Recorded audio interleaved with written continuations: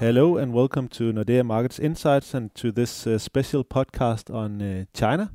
With me today I have Tuuli Koivu. Hello. Hello Tuuli. You've just been to Beijing, which you will tell us about, and then of course Trump is going to China. And that is the whole reason for doing a special podcast today. But maybe if we start with Trump, what should we actually expect from such a visit? Well, I think the meeting between Presidents Xi and Trump will be extremely interesting. President Xi, of course, consolidated a lot of his powers in the party congress a couple of weeks ago, while Mr. Trump has been partly even aggressive towards China when it comes to trade policy, investment policy, and so on. And on top of all of that, we have, of course, North Korea, which is very interesting, and the situation is difficult. So do you think like something will come out of it? Will it end with a concluding statement saying that now China should work on this or that, or is it more to sort of keep good relations? Well, I'm afraid that it's more the latter one, so that there's not so much concrete perhaps coming out, partly because of the situation in North Korea makes the discussions very complex, partly because North Korean case also perhaps requires more secrecy around the discussions than normally. If it's just about trade and investment, there could be more information given to the public, but now it really might be that North Korea is like the leading topic, and then trade and investment policies are linked partly to that. But of course I hope that there is at least a positive atmosphere in the meeting, because the worst thing that could happen in the world economy, which is in a relatively good shape now, is a wave of protectionism that could come out if Trump gets frustrated with China. Or what do you think? Yeah, that's something that is very easy to agree on. But the thing is about North Korea, are they really? Do they really share a common interest in keeping North Korea sort of silent, or at least to limit them to not being more aggressive than they are now? Or are they actually the two real enemies in the whole North Korea game? That's what I think is kind of difficult to see. But I guess given the fact that they are visiting each other or that they are meeting each other is a sign that, okay, they are not that far from each other. Yes, I think they also have, as you mentioned, partly common interests. Of course, it's not in China's neither US interest to have another nuclear power in the world. That's one common interest. And especially for China, of course, they want to have stability around the region. Everybody knows that China has still a lot of domestic challenges, and I don't think they want any kind of instability next to their borders. However, there might be differences on ways how the US and China think the situation in North Korea is solved. China normally really very much emphasizes stability, long-term issues. Whether that now changes when they recognize that the capabilities of North Korea regarding the nuclear weapon has developed faster than they expected, that remains to be seen. Yeah, I guess you're completely right that they don't agree on a solution, because I think then we would probably have seen something happening already. Sure. So the solution is really where they differ. But I guess North Korea can also behave so badly that they just have to do something.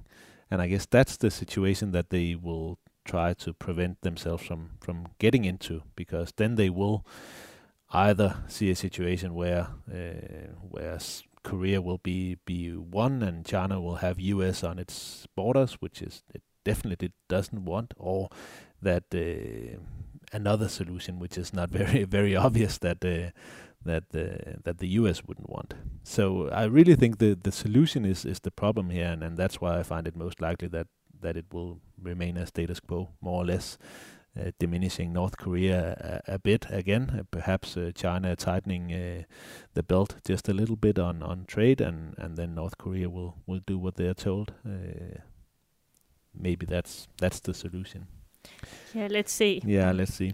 But turning to China's own issues, do you think that we got any wiser from the party congress in terms of what is actually lying ahead? Because at least to me, a lot of the media attention has been about Xi consolidating power, as you also said. But for the markets, at least, it doesn't matter that much. It's more about what will he actually use that power for. So are we any wiser at all in that respect? And did you learn anything in China on what to expect from that? Yeah, you are absolutely right. I think the concrete decisions regarding economic policy will come either in the Working Congress in December this year or even 1 year later.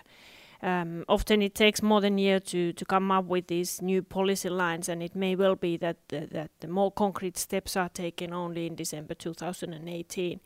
But on the other hand, there are arguments which could push for further reforms already beforehand. She, as you mentioned, is now very powerful, supporting some of the reforms. He has strong global economy in the backup compared to the 2012 when he started as a Chinese president.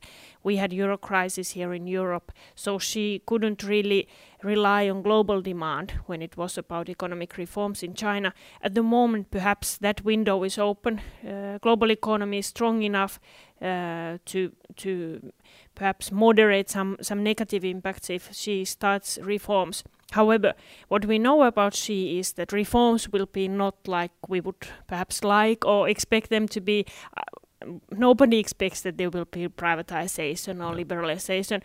What Xi is really driving for is more control, strong role for party, state, also more direct control from Beijing towards the provinces. That's perhaps one of the differences between Xi and the former president Hu Jintao, who really didn't have much to say when it came to local policies and politics in the provincial level.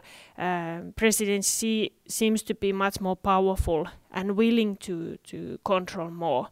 So I think many people are afraid that there will be a lot of grassroots level policies. Implementation of the regulation will probably get stronger, and that is something that I heard many times during my China trip, that, for example, implementation of environmental regulation is now much more active than it used to be. So is it more that he will kind of replace the role of the market economy, which has been part of the Chinese economy, even with the communist political ideology and also the strong party? They have still been relying on the sort of market economy to sort of set everything right. Is that what is being replaced by sort of real communism, if you want, where things are just decided no matter the price? Yeah, that's a good question. I think people are wondering that a lot. I think Xi is really taking China one step to the left. Okay. He seems to pay a lot of attention to housing affordability. Perhaps he could also increase resources for safety nets, because China at the moment is using very small amounts of money to pension system, healthcare, education, compared to the OECD countries, for example, as a share of GDP, of course.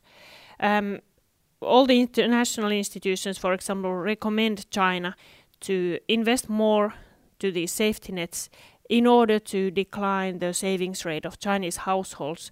That could accelerate consumption growth in China and bring a kind of new engine for the China's growth. However, when it's about the market economy or privatization, I think Communist Party and Xi as a part of it, they are not going to hinder basically the private sector from developing. But what is probably the case for the next 5 years is that if something has to be fixed, if the economic development slows down, then they don't even hesitate using the tools and direct control in order to guide even the private sector stronger than so far or recently. So perhaps more of what we have already seen in the past 5 years. I think so, yes. Like for the last 1 year, like we know it very well here in Nordea, they increased a lot of capital controls. Now those controls have been relaxed partly. I expect that she is very using those tools whenever needed. So that this kind of long-term target that has been there as a principle to liberalize capital controls, that is probably playing a smaller role. It's more like depending on what will happen on how the economic cycles, how they develop. But one of the main issues is still the debt levels, and not so much on the state level, but more on the non-financial companies. And of course, a lot of those are either state-owned or they have their debt in state-owned banks. So in essence, probably all of it or most of it is government debt to some extent.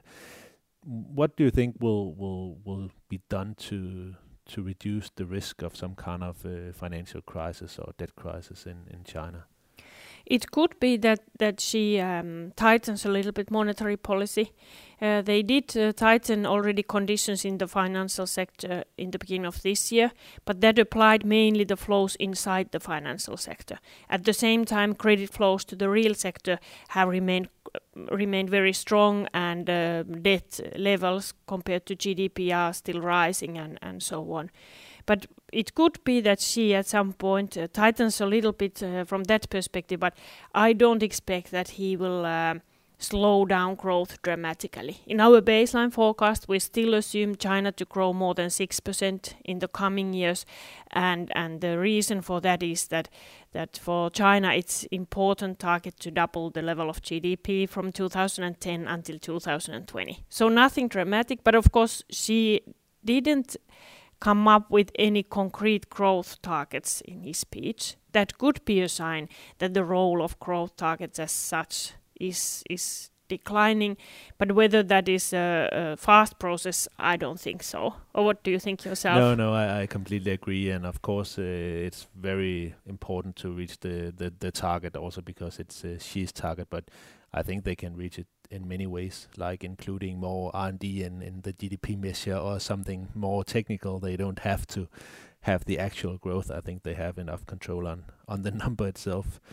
The final question, the financial sector, maybe that is what is most important for a lot of the companies that are operating in China, and now also to a large extent the institutional investors that have been able to buy a bit of bonds and equities through this Bond Connect and Equity Connect. How do you see the financial sector liberalization play out going forward? You already said maybe it gets a smaller role, but do you actually think that they have an interest in stepping back some of the things that have been done already, or is it more like a slower pace of improvement? Well, regarding for example, the foreign investments to the financial sector, there have been some rumors that People's Bank of China is preparing to liberalize a little bit those investments, because for foreign banks, for example, it has been very difficult to access to the Chinese sector. Partly because the Chinese banks are so big and the competition is already seems to be very harsh, but partly because of the very strict limitations on those investments. And that is one area where Mr. Trump would like to China to liberalize a little bit more, open up to the foreign investments. And whether China is really preparing for that remains to be seen. But it could be one way to introduce more competition. That is something that the People's Bank of China Governor Zhou has been talking about, that if they got more foreign competition into the financial sector, that might improve quality of the sector. But on the other hand, China's financial sector is really big. It's, for example, payment systems are perhaps most advanced in the world almost. They use mobile phones for everything. So it's not an easy target for Western banks to go there. Some Western banks bought minority shares, let's say 15 years ago in Chinese banks, but had to sell them because they noticed that it was perhaps too much for their limited resources. Otherwise, regarding the financial sector, I expect that the state control and provincial level control remains very active, because then that is one of the key sectors. And what I really think is that she likes to have private sector entrepreneurship, but in the most important sectors that he thinks that are important for the party and state in the long term, there the role of the public sector will be very high for a long time. Completely agree. Thank you very much, Tuuli, and thank you very much for listening to our podcast. And as usually, you can find all our research notes on emarketsnordea.com, and you can of course also follow Thuli on Twitter to read our China views. Have a nice day. Thank you. Bye. Bye.